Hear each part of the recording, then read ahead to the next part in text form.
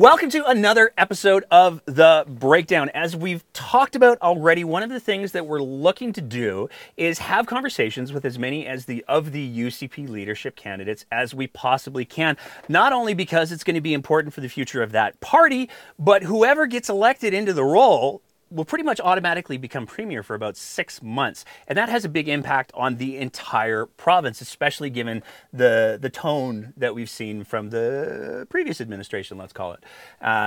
We have already had one of those conversations. That's up and available. And we're very excited for this second conversation. We get to welcome back somebody to the show who's been on the show before. And she's not afraid of using some words. So we're a little excited about that. So we're very excited to welcome back to the show MLA for Chestermere Strathmore. Oh, I got to make a note here because now I have a question I have to ask right out of the gates. MLA for Chestermere Strathmore, Leela Aheer. Leela, thank you so much for coming back and chatting with us today. Thanks for having me, Nate. It's really, really nice to see you. It's been a while. So I just realized as I was doing the introduction, and I would kick myself if I didn't ask this. Honorable? So yes, evidently, well, not evidently, you get to keep your honorable no matter whether you're in the ministry or not. So yes, that still is in my title. However, as you well know, I am a public servant, a very humble servant to the people. I'm Leela to you and everyone else. I had to ask because we had Stephanie McLean on when we were doing a bit on the NDP, and she still has, or she started using the honorable honorific. And it occurred to me as we were chatting, like, wait a second. Yeah, I suppose, which is lovely, but I'm Leela to you. Perfect. Okay. So to start with, the last time we chatted, we were chatting because you were publicly calling for Mr. Kenney to step down from the leadership of the UCP for a whole list of reasons. Some of it was toxic environment within cabinet and caucus. Some of it was the mishandling of COVID. We could do a whole laundry list. I don't feel like we need to. I think people know. And Mr. Kenney did ultimately, after, I guess, technically surviving a leadership review, he has promised to step down eventually. So in the wake of that, though, you've made an announcement that you're running for UCP leader. How did that unfold? Well, I don't know, it makes me emotional actually to talk about it because, and you know a little bit about my history, but my dad came from India in 1963, married my mom in Edmonton. And my dad's a huge patriot, and my mom is a musician, and they had, and my dad is Southeast Asian from Andhra Pradesh. So he's quite black. He's this beautiful chocolate brown color. My mom is a little Caucasian redhead, Irish, English, Scottish, and Scandinavian. And in 1969 and 70, this was unusual, right? And so when I was born a year later in 1970, you're born into this automatic family that is unusual and loves the province so much. And my dad always told me, he got off the airplane and this couple, George and Panji Strange, basically scooped up this group of East Indian boys that were coming to study at the universities here. My dad was an engineer, or is an engineer to this day. And he was scooped up by this family. They didn't have children of their own. They embraced him. They helped him, get his first vehicle, medical cart, all of that kind of stuff in this cold, cold province that they came to from India. And he just embraced the Edmontonian culture. He was part of a bridge club. He joined a choir, like a Western, he comes from Southeast Asian music. He joined a classical choir, which is actually where he met my mom. But he's just instilled in me this beautiful love of my province and our province and the Canadian culture, as it were. He was so embraced and loved when he came in. He was, like I said, a true patriot, but also just gave me a very strong understanding of how lucky we were. And so full circle to the conversation that we're having right now, you just feel compelled to give back, especially when I've been elected for 7 years now and 8 years by the end of my term. So 2 terms. You have a lot to give back and a lot to offer. We've made some great strides in policy and legislation, but we also made some really serious errors and mistakes. And sometimes you're in it long enough that you get a chance to fix your mistakes, which is beautiful. That's an amazing opportunity because you don't have to go based on what you thought the process was initially and you stick to it, and you dig in. You actually get to see how things are working because no policy, no legislation is perfect. There's always going to be tweaks and things that need to be made, but also the approach that you use in bringing forth that legislation can also cause concern and pain and frustration and all that. So the opportunity to what compelled me even more so than my desire to give back to the province was the opportunity to be able to talk to just every Albertan, not ideologically, Nate, but from a space of what do you really want? How do you feel? Where are things going? How do we align our amazing oil and gas manufacturing sector with our environmental strengths that we have? How do we market that? How do we work collaboratively with whether we're in government or we're in opposition with, that democracy that we're so privileged to participate in without you and every other Albertan fighting a ground war on behalf of the people who happen to be in the opposition or in the government, right? COVID really showed us that it was just so divisive, and leadership on both sides really used the people of the province to elevate their own agendas. And that became really obvious, especially when you're in a rural area. There's so many diverse thoughts and ideas. You're de-escalating a lot of conversations, right? And then further to that, really finding out what is the expectation of our political leaders with the way that things have changed. And I mean, since you and I even chatted last time, the world has shifted so much. How do you incorporate that, be an excellent leader of any sort of, whether that's in your community, in your family, if you have the privilege of sitting where I am right now, and bring those folks together so that opposition is used for robust debate in order to debate the issues, to bring forward better legislation or to justify the legislation you have, work with our federal counterparts. I mean, I have as many issues with the feds as anybody, but that is our federal government. And we have to figure out a way to carve out some time and some space to figure out how we bring Alberta into the light, right? And really shine lights on our capacity, what we're capable of here, our economic power as far as, what we bring to the country, who we are as people, our cultural savvy that we have here that a lot of people don't know, the kind of heartbeat that we have. We have, a population of 325,000 Francophony. We're actually, I don't know if you knew this, but right now, as our population sits, 51% of the population is women, which is very powerful, but also 52% of our population is somewhere in the ethnic minority. So just to give you an idea of the dynamic that has even changed since probably we spoke last, the desire to come to Alberta is so strong, and you need a government and a reflection of that and the safety nets that come along with that and the embracing of those cultures, the desire to develop the economy together so that that prosperity is something that we can all be super proud of, but so we can also fund the programs that are so needed in our province, right? There's just so many things. And the war in Ukraine has really highlighted, I think, for a lot of people, even in our hardest times, how blessed we are here. And it kind of shifted us away from our devastation and PTSD over COVID to seeing that, holy moly, like, look at what is happening in this century. There is a movement to try and take over a country at this time in the world. Not that it's not happening elsewhere, but what a call to action for, what you and I are responsible for. What is our behavior going to leverage? There are so many things that could happen as a result of what is going on in Ukraine right now. Those are sensitivities that I think are very important and need to be reflected in how we treat people and how we speak to them. Now, there's a lot to unpack there, and I'm going to try to unpack some of it. But I think the thing that I want to start with is you talked about the relationship between the government and the opposition. And to say that the relationship that we've seen over the last 3 years, maybe even 4 or 5, has been more fraught than I think that we've seen it in Alberta's history would probably be a fairly safe statement, with the occasional historical outlier. But, I mean, we saw in the run-up to 2019, we saw promises from the UCP and Mr. Kenney to restore decorum, and then within a few weeks we saw them handing out earplugs in the legislature. So I guess the first question that I want to ask you in regards to that is, how would you restore that relationship between the government and the opposition, regardless of what side of the aisle the UCP ends up on?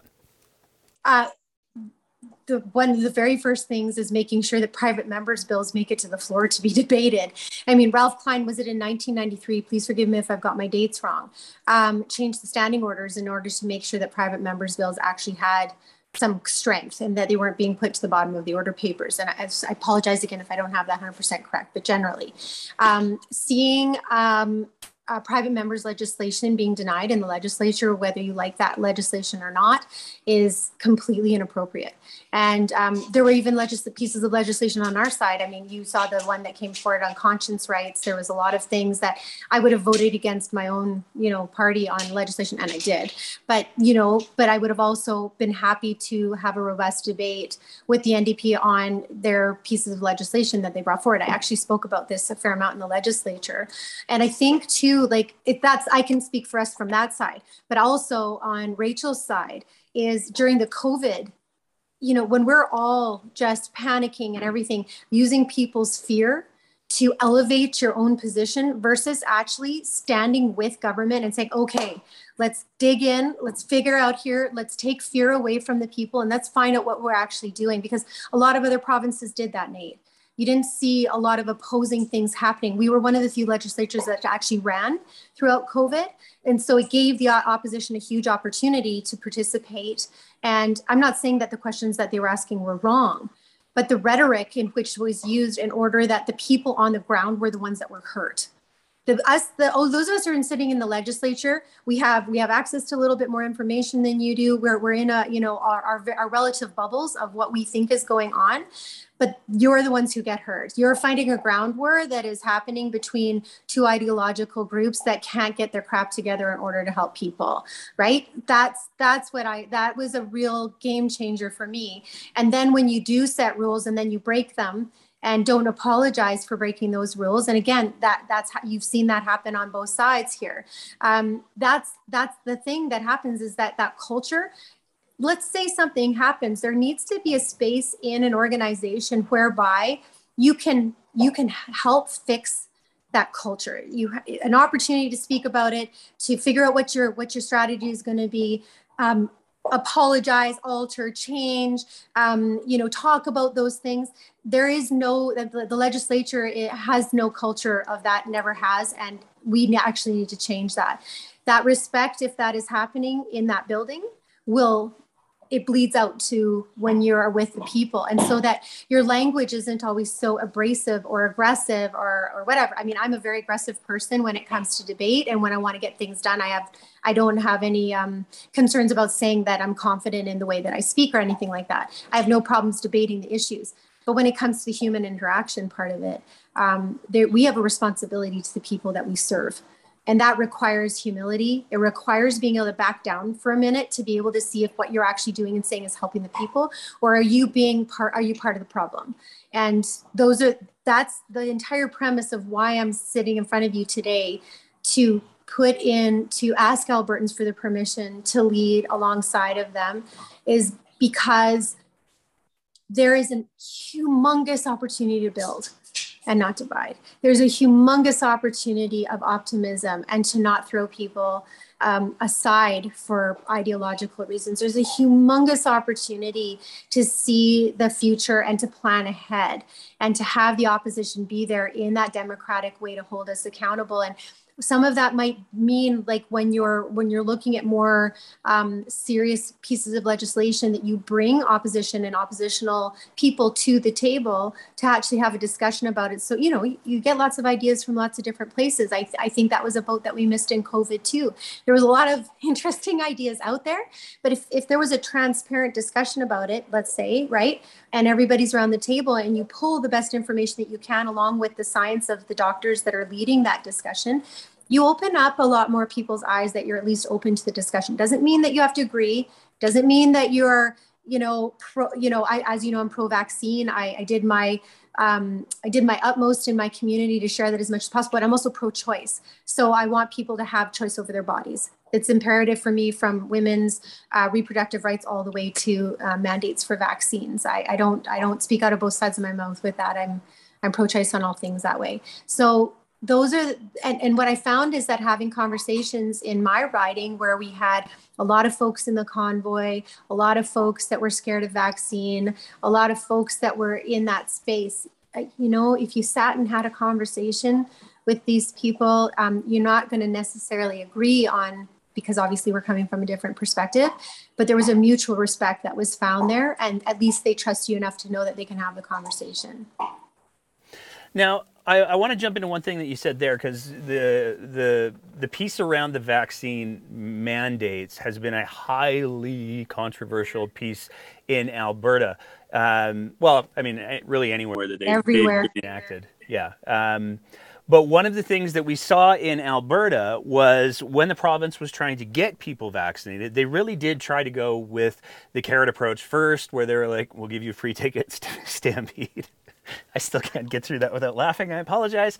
As well as they offered the cash incentives and all of that. But it wasn't until the vaccine mandates were introduced that we saw triple the uptake in the vaccination rates. So, you know, I think that there's a fine line to be had in regards to, well, I don't think that anyone was forced to get vaccinated. That's my personal opinion. I think that people had the choice. Yeah, it was language though, right? Yeah. This is, 100%. We're on the same page there. Yeah. Okay. So would you say that you supported the decision by the province to introduce the, what was it, REP? So I think that at that point in time, the province was doing what the businesses were asking us to do. And I think that when that happens, that was a good consultation. How it was, it's not the idea, Nate, it is the implementation. This is where we failed regularly, right? When you're doing an REP program, or for example, to go further down the line to a vaccine passport or whatever they were calling it, right? When you're going into that and the advice is being given early on, your responsibility then, especially because none of us really knew what was going on, like we were trying our best, like any other government, right? To try and figure out what the opportunities were there to help people to get vaccinated. You have to give people lead up and understanding and time and ability to adapt. And especially in places like restaurants and stuff where sometimes it was really hard to enforce, there has to be a general understanding. And then you also have, so that's one line, but then you have the other line, like you were saying, it's not like you were being forced to get vaccinated, although in some spaces there were, but then you have to have those protocols really well outlined for those who are not as well too, so that we know that masking and distance and all of these other things are hugely important in the spread. And if we're talking about what's important here, we're talking about, you know, keeping people out of the hospital and about transmission. Of course, when all of this stuff was coming in, we're sort of in wave 3, wave 4, and we didn't know with Delta what was going on. By Omicron, we realized it doesn't matter if you're vaccinated, you're still a carrier, you're still transmissible. So there's a very different mentality with that than you would have with what we knew about the wave 3 and the Delta variant, right? So all of those things being equal, I think you do the best you can under the circumstances, but then following that, you have a responsibility to reach out to people and be super humble and super compelling in the why. Does that make sense? There are so many things that we can accomplish together that are really difficult decisions that you stick by, but you are implementing it in a way that makes sense. It's not confusing. You have open doors of communication. And I'm saying, it wasn't just us that had these problems. This is a global issue. But then to continue the process of making those mistakes after the fact, that's where the problem came in, right? And so again, I'm sitting in front of you in a very privileged position of knowing better now. So that's the past. We did what we did at that point in time. What now, right? And if, for example, if the opposition had worked collaboratively with the government to sit down and say, okay, how are we going about this? This is what we're hearing in Edmonton. This is what we're hearing here. That's what we're hearing in Grand Prairie. This is what we're hearing in Strathmore.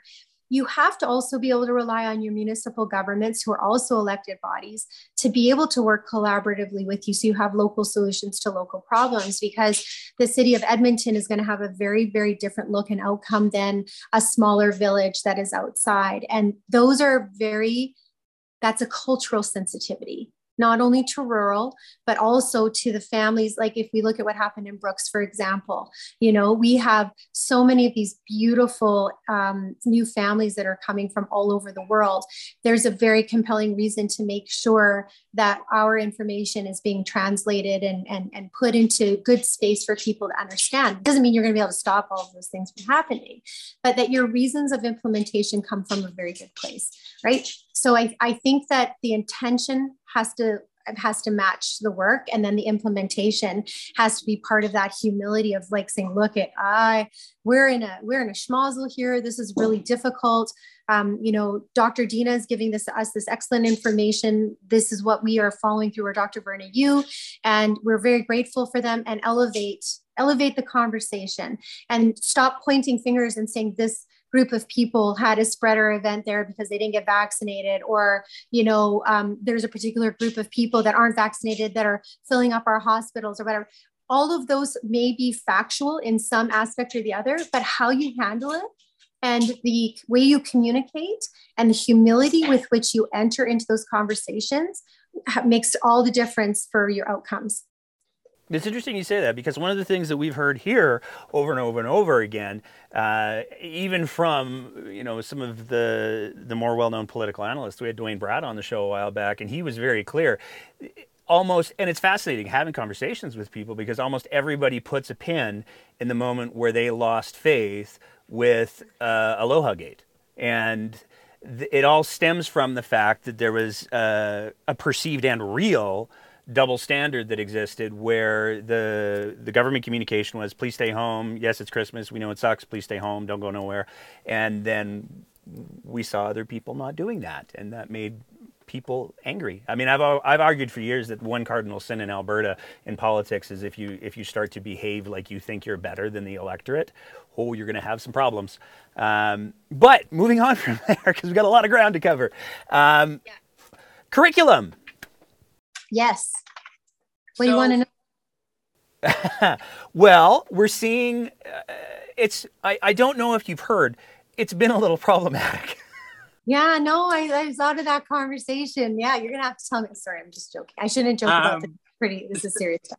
Well, it is serious, but I think we have to be able to still use humor. Otherwise, we just are sad people. So the curriculum has been a highly contentious issue, not only because of the way that in particular the social studies curriculum was developed, and people still don't know what's going on with that, but also because coming out of COVID and teachers having a very short break during the summer, and I think that really, if there have ever been a couple of years where teachers really need a little bit of time to decompress, given the burgeoning class sizes and everything else that's going on, I don't know that teachers should be spending their whole summer prepping for a curriculum that not everybody likes. What would your, if you get elected as UCP leader, what is your position on the curriculum? Do we keep it, the whole thing? Do we keep parts of it? Do we scrap it? Do we get rid of the bad social studies curriculum? Please say yes. Yes, I'll say yes to that first. Absolutely, 100%. I'm in. Yes. Okay. Yeah. Yay for that. Okay. Can I start backwards and work to the front of your question? Absolutely. Okay. So the reason I would like to give some context is because what I'd like to see happen, and this will be part of what I'll be putting on a much more solid statement, but just to give you some background of what I believe. It wouldn't matter. It could be the most perfect curriculum in the world. It was marketed wrong. It was brought to the people wrong. Again, remember how we were just talking about humility, implementation, all of the things? It completely applies to this curriculum as well too. And so aside from the horrific errors and whatnot that was happening in the curriculum, upon having the privilege of talking to the ATA, teachers, and I'm talking teachers from all ideologies, all background, everybody you can imagine, principals, parents, the kiddos as well too, try and understand. And then you brought up the point of COVID, good Lord, no, Lord knows, I mean, it's just thrown everything, by the wayside. The curriculum was an ambitious thing from the beginning, and the NDP had already done some work, and the entire notion that something had to be completely thrown out from the beginning started us off on the wrong foot. Does that make sense? I think so. Yeah, and I'm not saying I'm part of that problem, Nate. I was part of that issue, but I also didn't particularly appreciate the way that the NDP had implemented theirs either. So I came from the Wild Rose side of things and the UCP when I was the critic over there, and was having not nearly this level of problems, but there was issues with that one as well too. Nobody's perfect; it's going to happen. So that's part of normal debate. I'm not. This isn't in any way to demean the work that has been done on either side here. So upon talking to multiple school boards and trustees and all the smart people, right? There's some really good stuff that has come out of this curriculum, and that's good. So those pieces are good. Again, let's talk about implementation. Let's talk about resources, and let's talk about timing. When you have an ambitious agenda like that, and there's no evergreen portion of it where you're doing sections, or that you're having chances to sort of pilot a couple of different things, it is very, very difficult, even when there's not a pandemic, to be able, and I'm speaking out of from not being an experienced teacher, so please forgive me. This is not my journey, but this is just based on my consultations. So did it need to be updated? 100%. Did there need to be? Absolutely. There's lots of things that still needed to be done. And I think there's some really, really positive parts by and large, but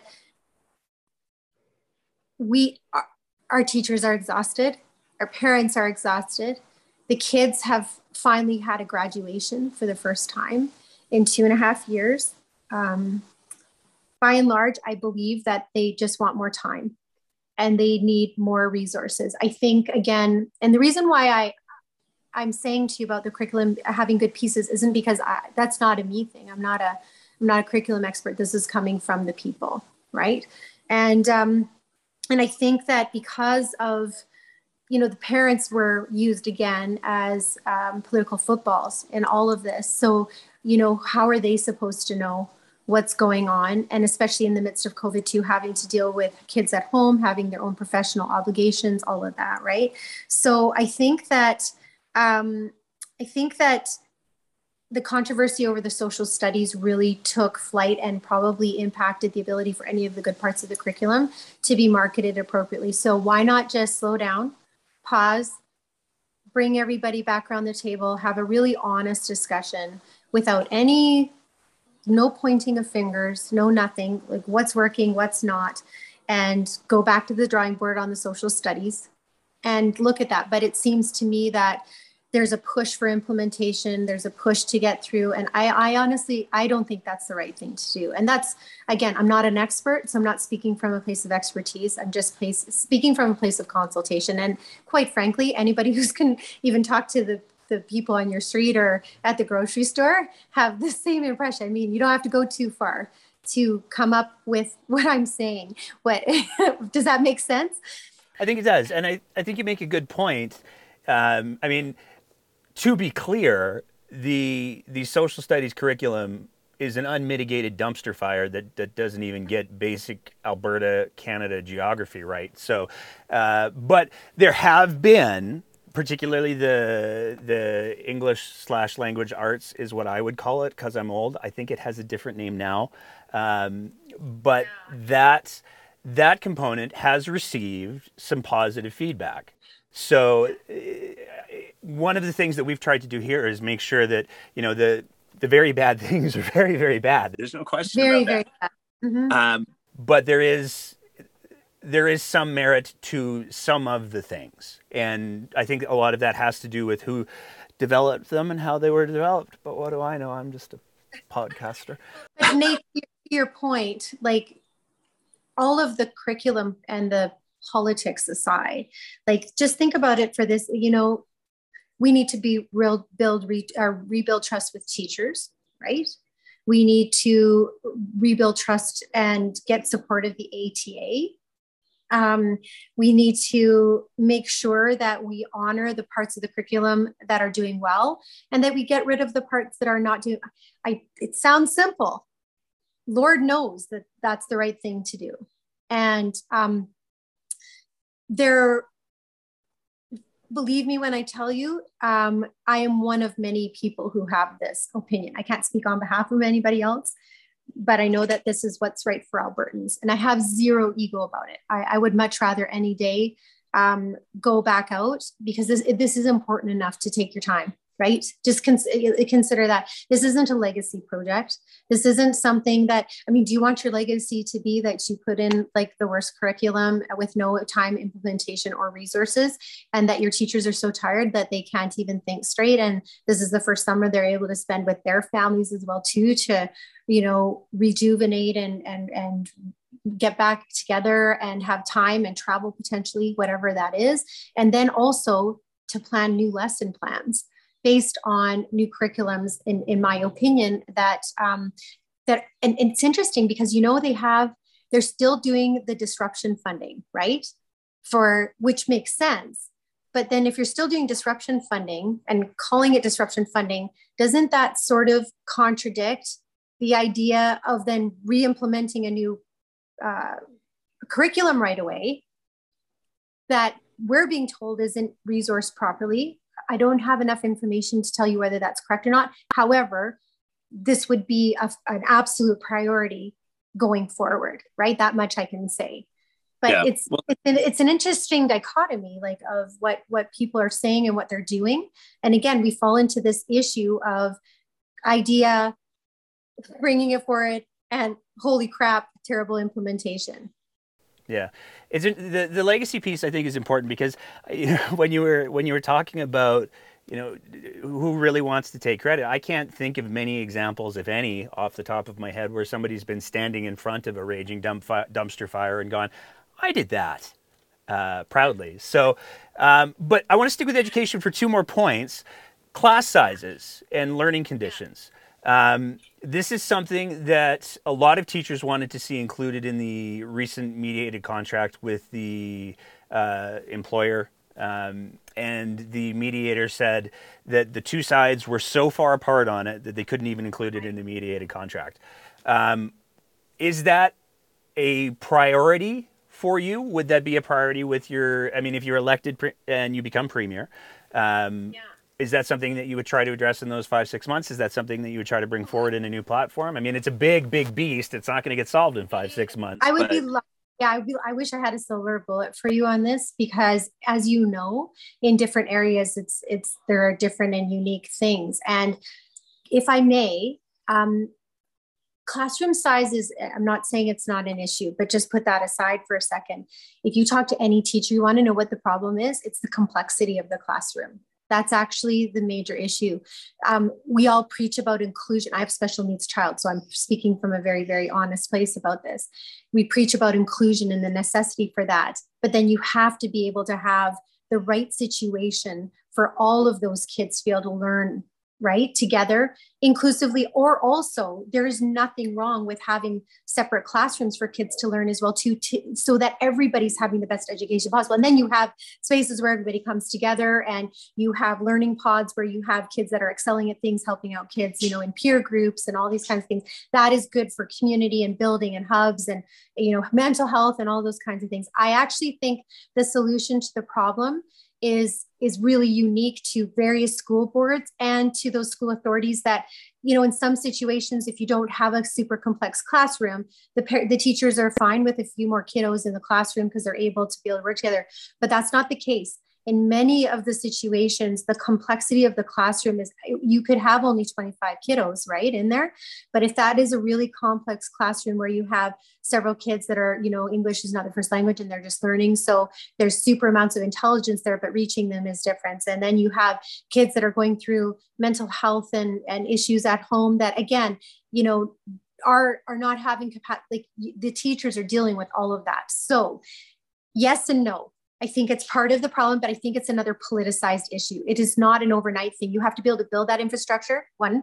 Number two, do you have the teachers to fill the spots? No, we don't. We could build as many classrooms as we want to, but you also have to have the teachers to teach in there. So those are two things that are very pragmatic and important parts of the solution, but that's a bit more long-term. If we're talking short-term right now, we actually have to look at the composition of the classrooms and find out how best we can support our teachers in those situations, so that whether that is more aides coming in or natural supports in the school that help with the complexities in that classroom, whether that is making sure that the teachers are having times where they can pull back, like their mental health is first and foremost in particular situations, and making sure that there are spaces to be able to move kids around to as needed in order to be able to help the learning that happens in any particular classroom.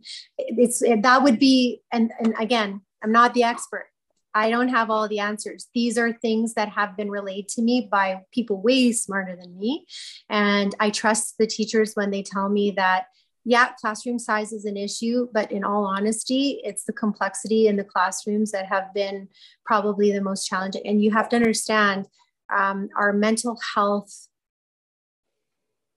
relative mental health is tough right now at the best of times. And our kids and teachers are right within that as well too. So I think if we took all of that into consideration and looked at, like, maybe the funding needs to change, Nate. Like maybe the allocations where they're going, how that's working needs to be looked at differently.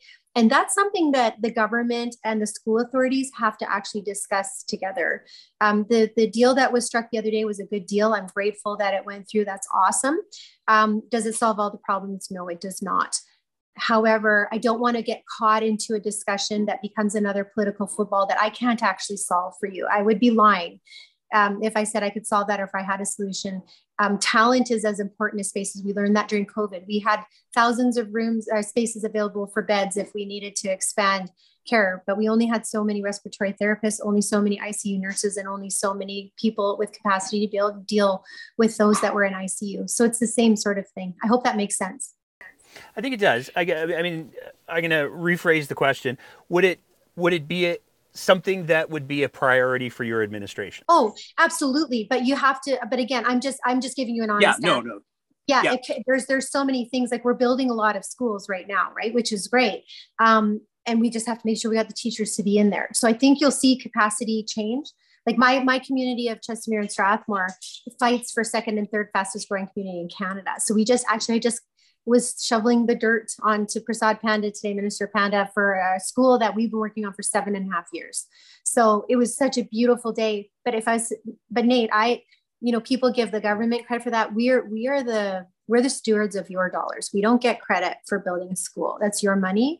Our responsibility is to build that. You want to know who got that school done? The volunteers, the community, the lobbies. And guess what? The kids wrote me 500 or 600 letters. That's what built that. This community built that school. Their taxpayer dollars built that school.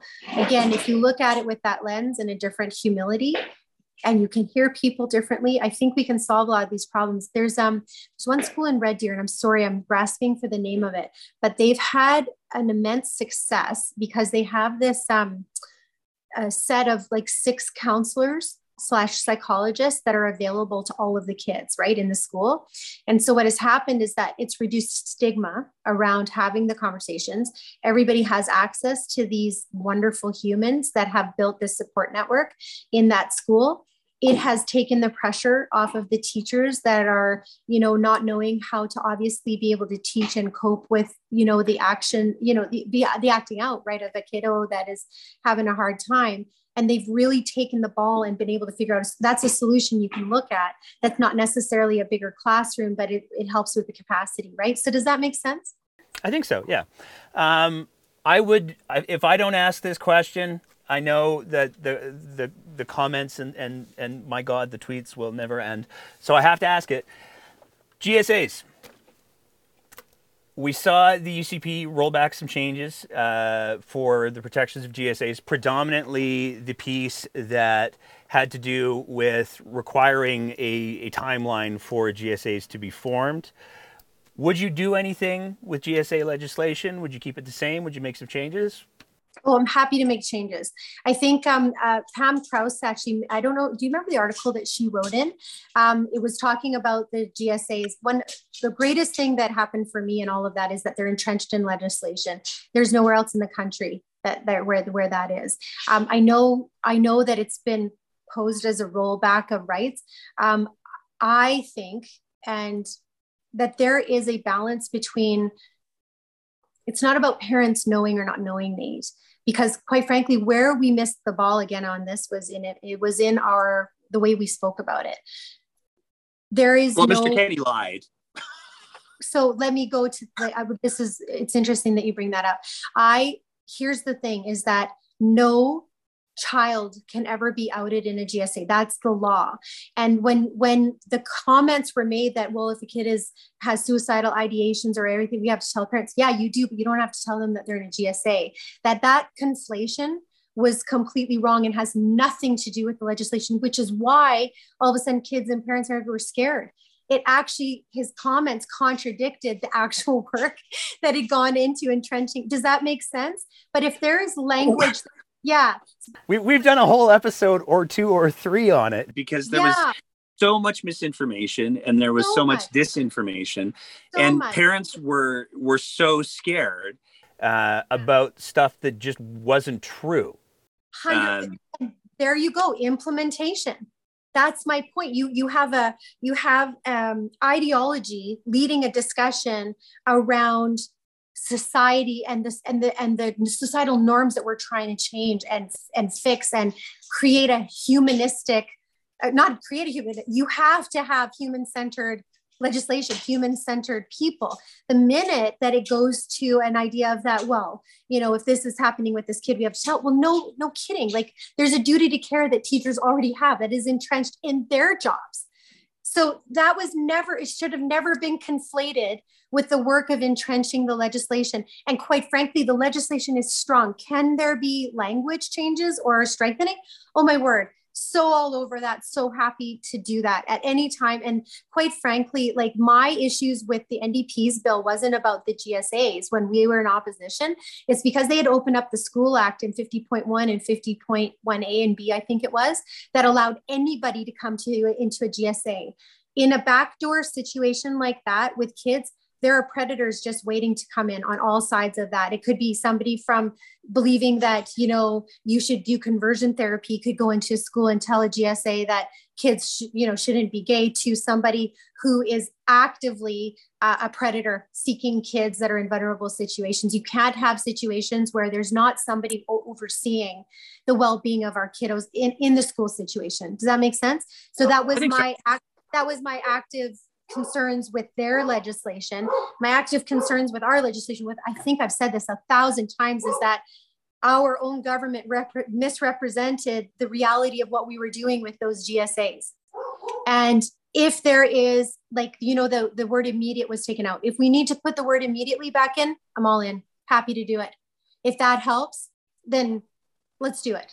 This is a simple change for me that 80-90% of Albertans would be absolutely content with, 100%.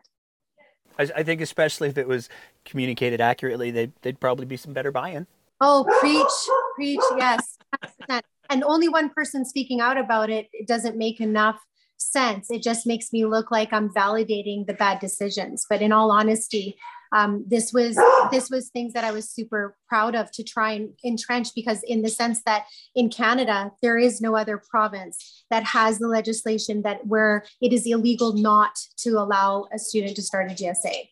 That was probably one of the most important things for me ever to see entrenched in legislation. And I did not jump in the fountain for that, just so you know. We were kidding around with the people.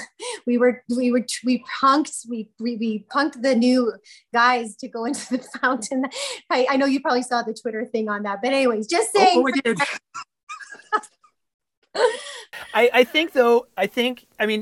Here's my we'll do the fountain thing, and then I have 2 other actual things that I want to get through. But I think that the big reaction from the fountain thing was because Mr. Kenny and other members of the UCP had misrepresented the GSA piece so big, and they had made it such a emotional hotspot for people on both sides of the, I can't even call it a debate because so much of it was lies, the furor, I guess. I think that there were a lot of people who saw that picture and went, really though? If I may, Nate, no. Yeah, absolutely. They saw that picture and then it was used to go, really no. If the picture had been put forward like, oh, we just punked a whole bunch of new MLAs telling them that they had to jump in the fountain at the end of their first session, it would have been a different story. However, somebody used that in that because there was obviously pain and fear. And they saw a bunch of us jumping into the fountain at the end of the session where they feel like a piece of legislation that passed was inappropriate. That's a fair conflation to make, but it was the wrong one. But it was used then to put forward. And on our side, we did nothing to resolve it. So it's a three-part thing. There was literally, and Speaker Cooper will stand up for this every day. He's like, go tell everybody to jump in the fountain, right? So I was the first one in the fountain in my dress going, come on, get in. Also, I've always really wanted to go in that fountain. It was just a really stupid excuse to like jump in. But what we were seeing as this like hilarious moment, which is all it was, believe me, and I've said this on multiple things, it doesn't take away from the pain that other people feel. But the fact that that picture was then picked up and used by a group of people who also have skin in the game in order to perpetuate their side of the story is also inappropriate. So all I'm saying is that it was just a bad combination of things that happened at the right time, but we didn't do anything to fix or alter the communication at that time. So we're equally culpable in all that. I think the big takeaway for me now is, wow, there's a lot of very gullible MLAs. There's a lot of gullible MLAs, but that's because we jumped in ourselves, right? If we hadn't jumped in, and I'm going to go in the fountain again once I fix that legislation and say, okay, new fountain picture, better day. There we go. And I think that photo will probably be much better received. The two big things that I want to make sure I hit on before I go, and because I know that you're busy and your time is valuable, and I don't want to diminish any of that, but I got to ask about these two things. I'm going to go with the lighter of the two. Oh boy. First, yeah, it's been such a light conversation. It has been, very, very surface. Are you pro Bigfoot, anti Bigfoot? Would you keep the war room? Would you lose it? Good Lord, I lost my mind over that. The one of the many kerfluffles along the way, and I use kerfluffle is a big word for me. I don't swear. Would you keep the war room? Kerfluffle. Mm-hmm. Would you keep the war room? No, of course not. But having said that, there's more to it than that. It's actually quite complex. I actually don't know. I'm being completely honest. I don't know enough about its institution and where it sits and what would be required. Having said that, though, no, there's no. So the idea of it, and I think the piloting of it was a great idea for Alberta had it been implemented. Oh boy, look at the theme. Implemented appropriately. And the implementation was just such a failure on so many levels. Consistently. Consistently. I mean, can we talk about logos and all sorts of stuff like that? It actually, that kind of stuff keeps me up at night. You're just like, you wake up in the middle of the night going, oh no, not again. It's just one of those things. Do I believe that there is a necessity to be able to promote and elevate and manage our incredible resources that we have in this province aligned with our environmental ability? 100%. But quite frankly, Nate, if I've learned one thing through all of this, dividing people, destroying, pulling down, all of this does not a province make. Our province needs to be built on our strength and our resilience and the things that we should be proud of. We should be so proud of our oil and gas sector. But you know what I'm even more proud of is that every oil and gas person that I've spoken to in probably the last month and a half, this was before I was even running, you know what they care about? They care about the view of their sector and the environmental and social governance and what they're leaving for their children.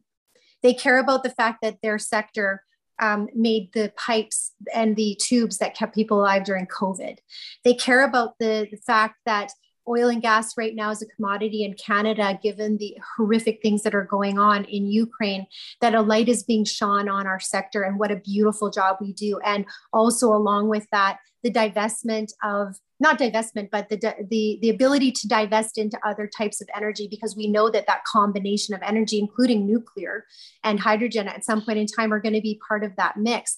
Our sector knows better. And if our sector is not out there fighting those fights, then we have to reconsider what is our purpose then in government to do that. Do we elevate and do we produce, because we're producers in this province, make sure that government gets out of the way for that to do that, but we have the best regulatory processes in the world? Do we make sure that our people that are doing all of this work here are also exported to teach that technology to other countries? Do we look at how it is that our oil and gas contribute to our schools, roads, and all of that? These are beautiful. The other thing I would put to you, in India, for example, which is my father's country of origin, you have hundreds of millions of people in abject poverty. They deserve energy the same way we do. The privilege that you and I have sitting here having this conversation, flicking on a light, having a toilet, not having to go out in the middle of the field in the middle of the night to protect your little girl from whatever is running around out there.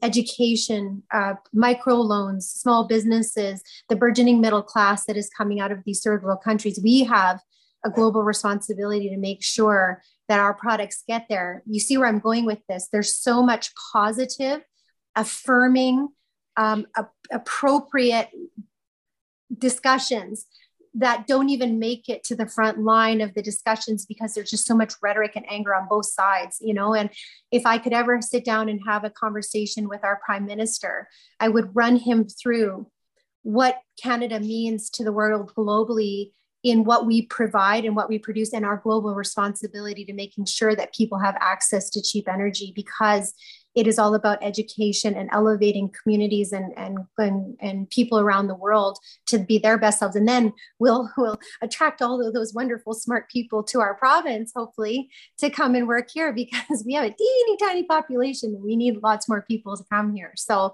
I think there's a symbiotic relationship between all of those things. And there is such a beautiful and thoughtful way that we can talk about this that has nothing to do with rhetoric. And I would hope that I can bring that to the table. Okay. So I'm going to, again, rephrase my question. If not get rid of the war room, would you defund it from taxpayer funding?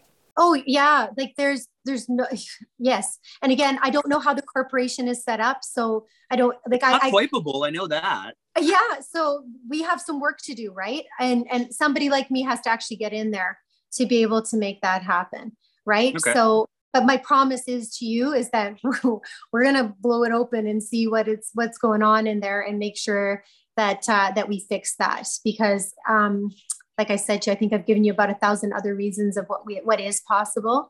And if there's ever a time in the future where something like that is necessary, hopefully we've learned from this pilot project what not to do, and that we can do better things in the future. The only thing you can hope from, Nate, is that you learn from your mistakes, fix them, try to come back better. If you have the privilege like me to, if I get elected for a third time, let alone become the leader of the party, there's so much that we can do together. And if we work on it collaboratively, you and I, where we sit on where we sit in the political spectrum is irrelevant. Then you're making good policy for the sake of good policy, not because you have an ideological bent.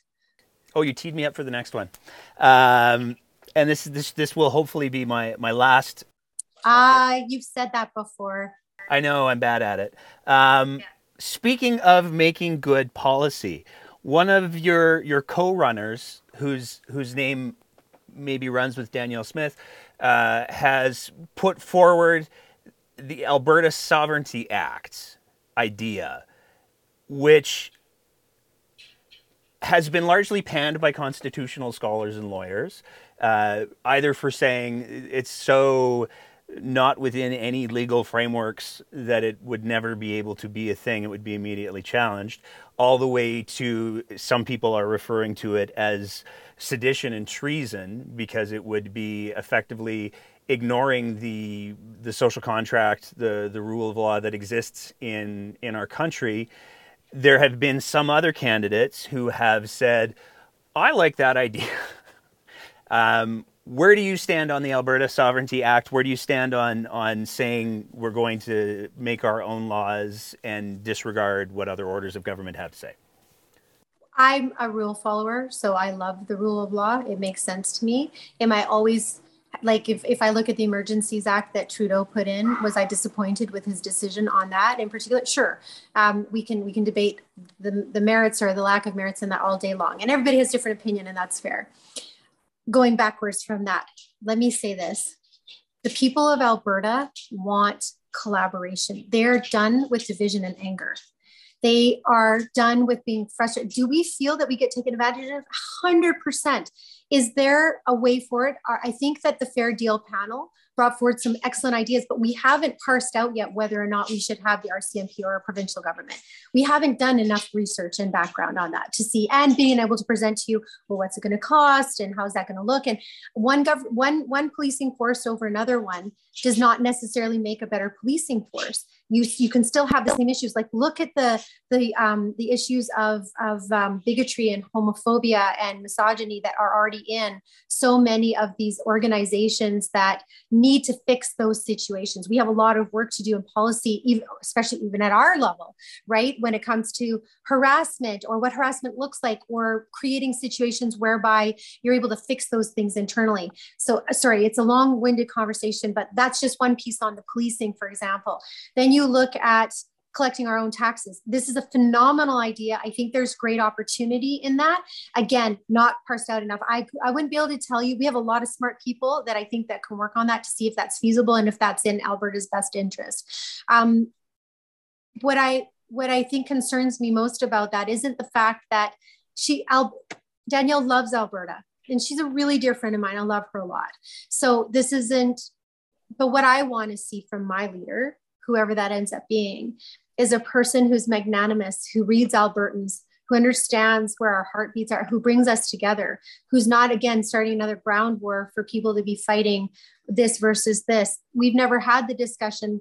I mean, I live in a space where separation comes up all of the time, but that's not the majority of the people of Alberta. I'm privileged to work with so many new Canadians, right? Lots and lots of the ethnic minorities in our province. Do you know these folks left everything behind, Nate? Family, friends, gardens, communities, jobs that they loved, everything, to start a new life here, to raise their children in a different, they chose Alberta and they chose Canada. There is a deep-rooted necessity for us to be able to help them participate in Confederation in a way that is thoughtful, that includes reconciliation, that talks to all of the things that Canadians care about these days. I'm a very proud Albertan and a proud Canadian. So it's important for me to try to work within that. Does that mean I'm going to push back? There'll be pushback if we can't get what we need, and a respect and an understanding for what Alberta needs. That's absolutely necessary. But I'd really, really love the opportunity to find out what is the barrier? What is it really? Can we just sit down and talk about what the problem is? Is it language? Is it that we just don't like each other? Is it that you need it to look a certain way in order for that pipeline to be built into Energy East, because we need that pipeline, or to make sure that we have tankers that are taking our products from, should we be privileged enough to build Keystone one day, or what's happening with Trans Mountain? There are conversations. And there are things like I said, I'm frustrated with Trudeau with respect to the anti-pipeline legislation and anti-tanker legislation. I don't think that those are appropriate at all. However, why not sit down and find out why? Has anybody ever asked why? No. So if we continue to use the population as our political footballs to forward our own agendas, I think that you end up again with consistent governments that are there for agendas that don't actually include you and me. And that's just a critique of the policy. I think that there are things in there that would be useful in terms of Alberta's strength and who we are. I think that kind of language is very important, but I'm interested in building, not destroying. That comes to a bigger point, and I think that this is probably one of the fundamental questions of the leadership race. There seems to be two schools of thought that exist in regards to how the UCP And certainly for the next few months, potentially after 2023, I'm not making any predictions yet because the whole thing's a mess. But there seems to be two schools of thought that are driving people's approaches to that in the leadership race and in the legislature. One of those schools of thought seems to be the weaponized populism, where we're going to feed people a bunch of stuff that gets them really, really angry. And the other one seems to be more what you seem to be advocating for, that the compassionate servant leadership, humility style thing. How would you, as UCP leader, bridge those two? Oh, well, people who are in that, because honestly, the NDP has their populist side as well too. This is a problem. Oh, for sure they do. Yeah, it's a problem with ideological politics, right? But then you use the talents of those people who are the populists to work in files where that is useful. There are definitely times that I think that are pro-Alberta, the work that we're doing here. One of the things when I was talking with my campaign manager, Sarah Biggs, we were talking about, who's, I know, a great friend of yours. We were talking about, making sure that we have like Alberta ambassadors, in different parts of the country that are really, really pro-Alberta and helping to build and leverage the strengths of Alberta, and then backwards as well too, to make sure that you're leveraging the strengths of the other provinces. That's about building. So those people who are those populist people, they're great at getting people energized and riled up, but why not do it in the right way? I think a really great leader doesn't lead because they're in front. They stand beside and they find the talents of those people, because you probably have people in your world too they're really good pot stirrers. And the whole purpose of that person, right? You wouldn't be one of those, would you? Yeah, but the really good thing about that is that it puts us all into a space where we have to think about, okay, what am I doing here? What's my why, right? Why am I doing this? That is always a good thing. It's always a good thing to be questioned. And it's always a good thing to be a challenge. Folks that are in that really heavy duty thought process are going to constantly challenge somebody like me. I want to be challenged that way. I want to be able, I've spent the last 2.5 years of my life in my writing de-escalating all sorts of situations. Did we all agree on things? No.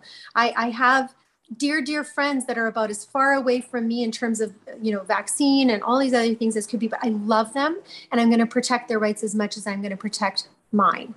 But once one person's rights goes over the other line of the other person's rights, that's when we've crossed a barrier. And that's when true leadership has to step in. The populism has to disappear, and you have to come up with some sort of way to maneuver and navigate a difficult situation, which is not going to make everybody happy, but you stick to your guns, you stay consistent in your messaging, you do it from a place of empathy, you apologize when you get things wrong, and you promise to try and get better, and you surround yourself with people who are smarter than you so that you're working together collaboratively to build the province that we all know and love. And I keep hearing about how, we're going to get Alberta back, or we're going to, bring back the Alberta advantage. Alberta's never had a disadvantage. This province will be fine despite whatever government is there. We are resilient, strong, amazing human beings. It doesn't matter. But the government that is there, we have a responsibility to elevate that process. We have to answer to the people. Alberta will never again elect arrogance, top down, egocentric, ideological governments. It will not happen ever again. Right. No, it won't, because even if there's something that gets in there, the people of Alberta have been through too much. They're not going to sit quietly. And that's a beautiful thing. The engagement level that COVID has brought out of all of these folks, I get asked the most insane questions by people not insane, but in a grocery store, right? Or at Walmart, or at the little small businesses here, you just can't even get your nails done with getting into a really, really cool conversation. But the people who, whether that's our First Nations, which, we spend a lot of time with out where I live, and a lot of the things that I'm talking about with you, Nate, has been really inspired by my own culture and First Nations culture, because that idea of collaboration and you can't always build full consensus, but getting to that point is really, that process is really important. And it doesn't take as long as you think it does. It just requires a transparent and an honest discussion. What if you brought all of the people around the table to have a discussion about COVID from from people who believe in different kinds of treatments to, people that were, rubbing their skins down, or I think people were actually drinking like ethyl alcohol, right? Like there was all sorts of stuff that was going on. All of the things, right? What if everybody was at a table and we as politicians and regular, everyday, severely normal Albertans sat and listened to that? And then you take it to the experts and go, okay, can you like make sense of this for me? And then you come back, but you've been listened to. It doesn't matter. And I'll say this one last thing. When all of the convoy stuff was happening and the blockades at Coutts and what happened in Ottawa and what's continuing to happen in Ottawa, do you know what I needed to see?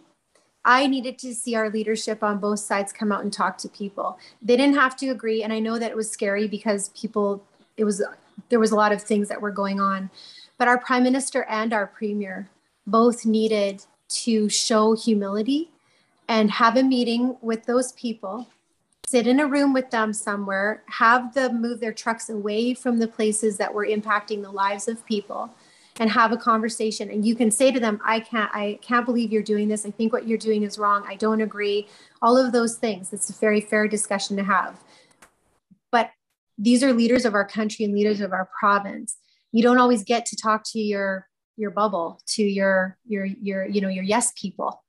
Your responsibility is actually to talk to your no people, and to try and get them to understand and to lead with compassion, at least to hear the argument. You don't have to agree with it. And maybe, the fear is that people would say, oh my gosh, they're meeting with these people. Well, yeah, these are Albertans and we're trying to get them off the road so Coutts border can open. Like, it's a reasonable request, but we didn't have the capacity to message that too appropriately. And neither did the Trudeau government. And so therefore there was a lost opportunity there, in my opinion, to lead with compassion and to lead in a different way that I think all of us need at this point in time. You have been so generous with your time, and I have taken up so very much of it. So I just want to say a big thank you for taking the time to sit down and answer some questions, some of which I know may not have been the most comfortable, but I really do appreciate it. And I would argue, and the reason why we're trying to get as many candidates to the table as we can, it is this level of transparency, especially from a UCP government, that Albertans need to see now more than ever, given the damage that has regrettably been done in some ways. Nate, you everything you said is correct. It's our responsibility now to earn back the trust of Albertans. We have a magnificent opportunity to do that. So your difficult questions are worthy. And I'm sorry I didn't have all the answers for you. I wouldn't be able to do that. And I'd be lying to you if I told you something else.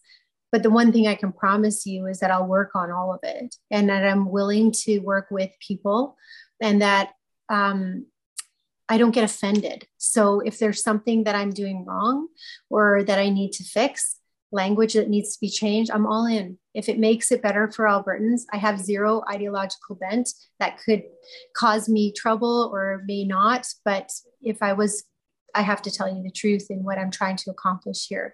And if Alberta is ready for that, if Alberta is ready for a competency that goes beyond academia and goes into a competency in emotion and understanding and relationship building, then we might be ready for each other, right?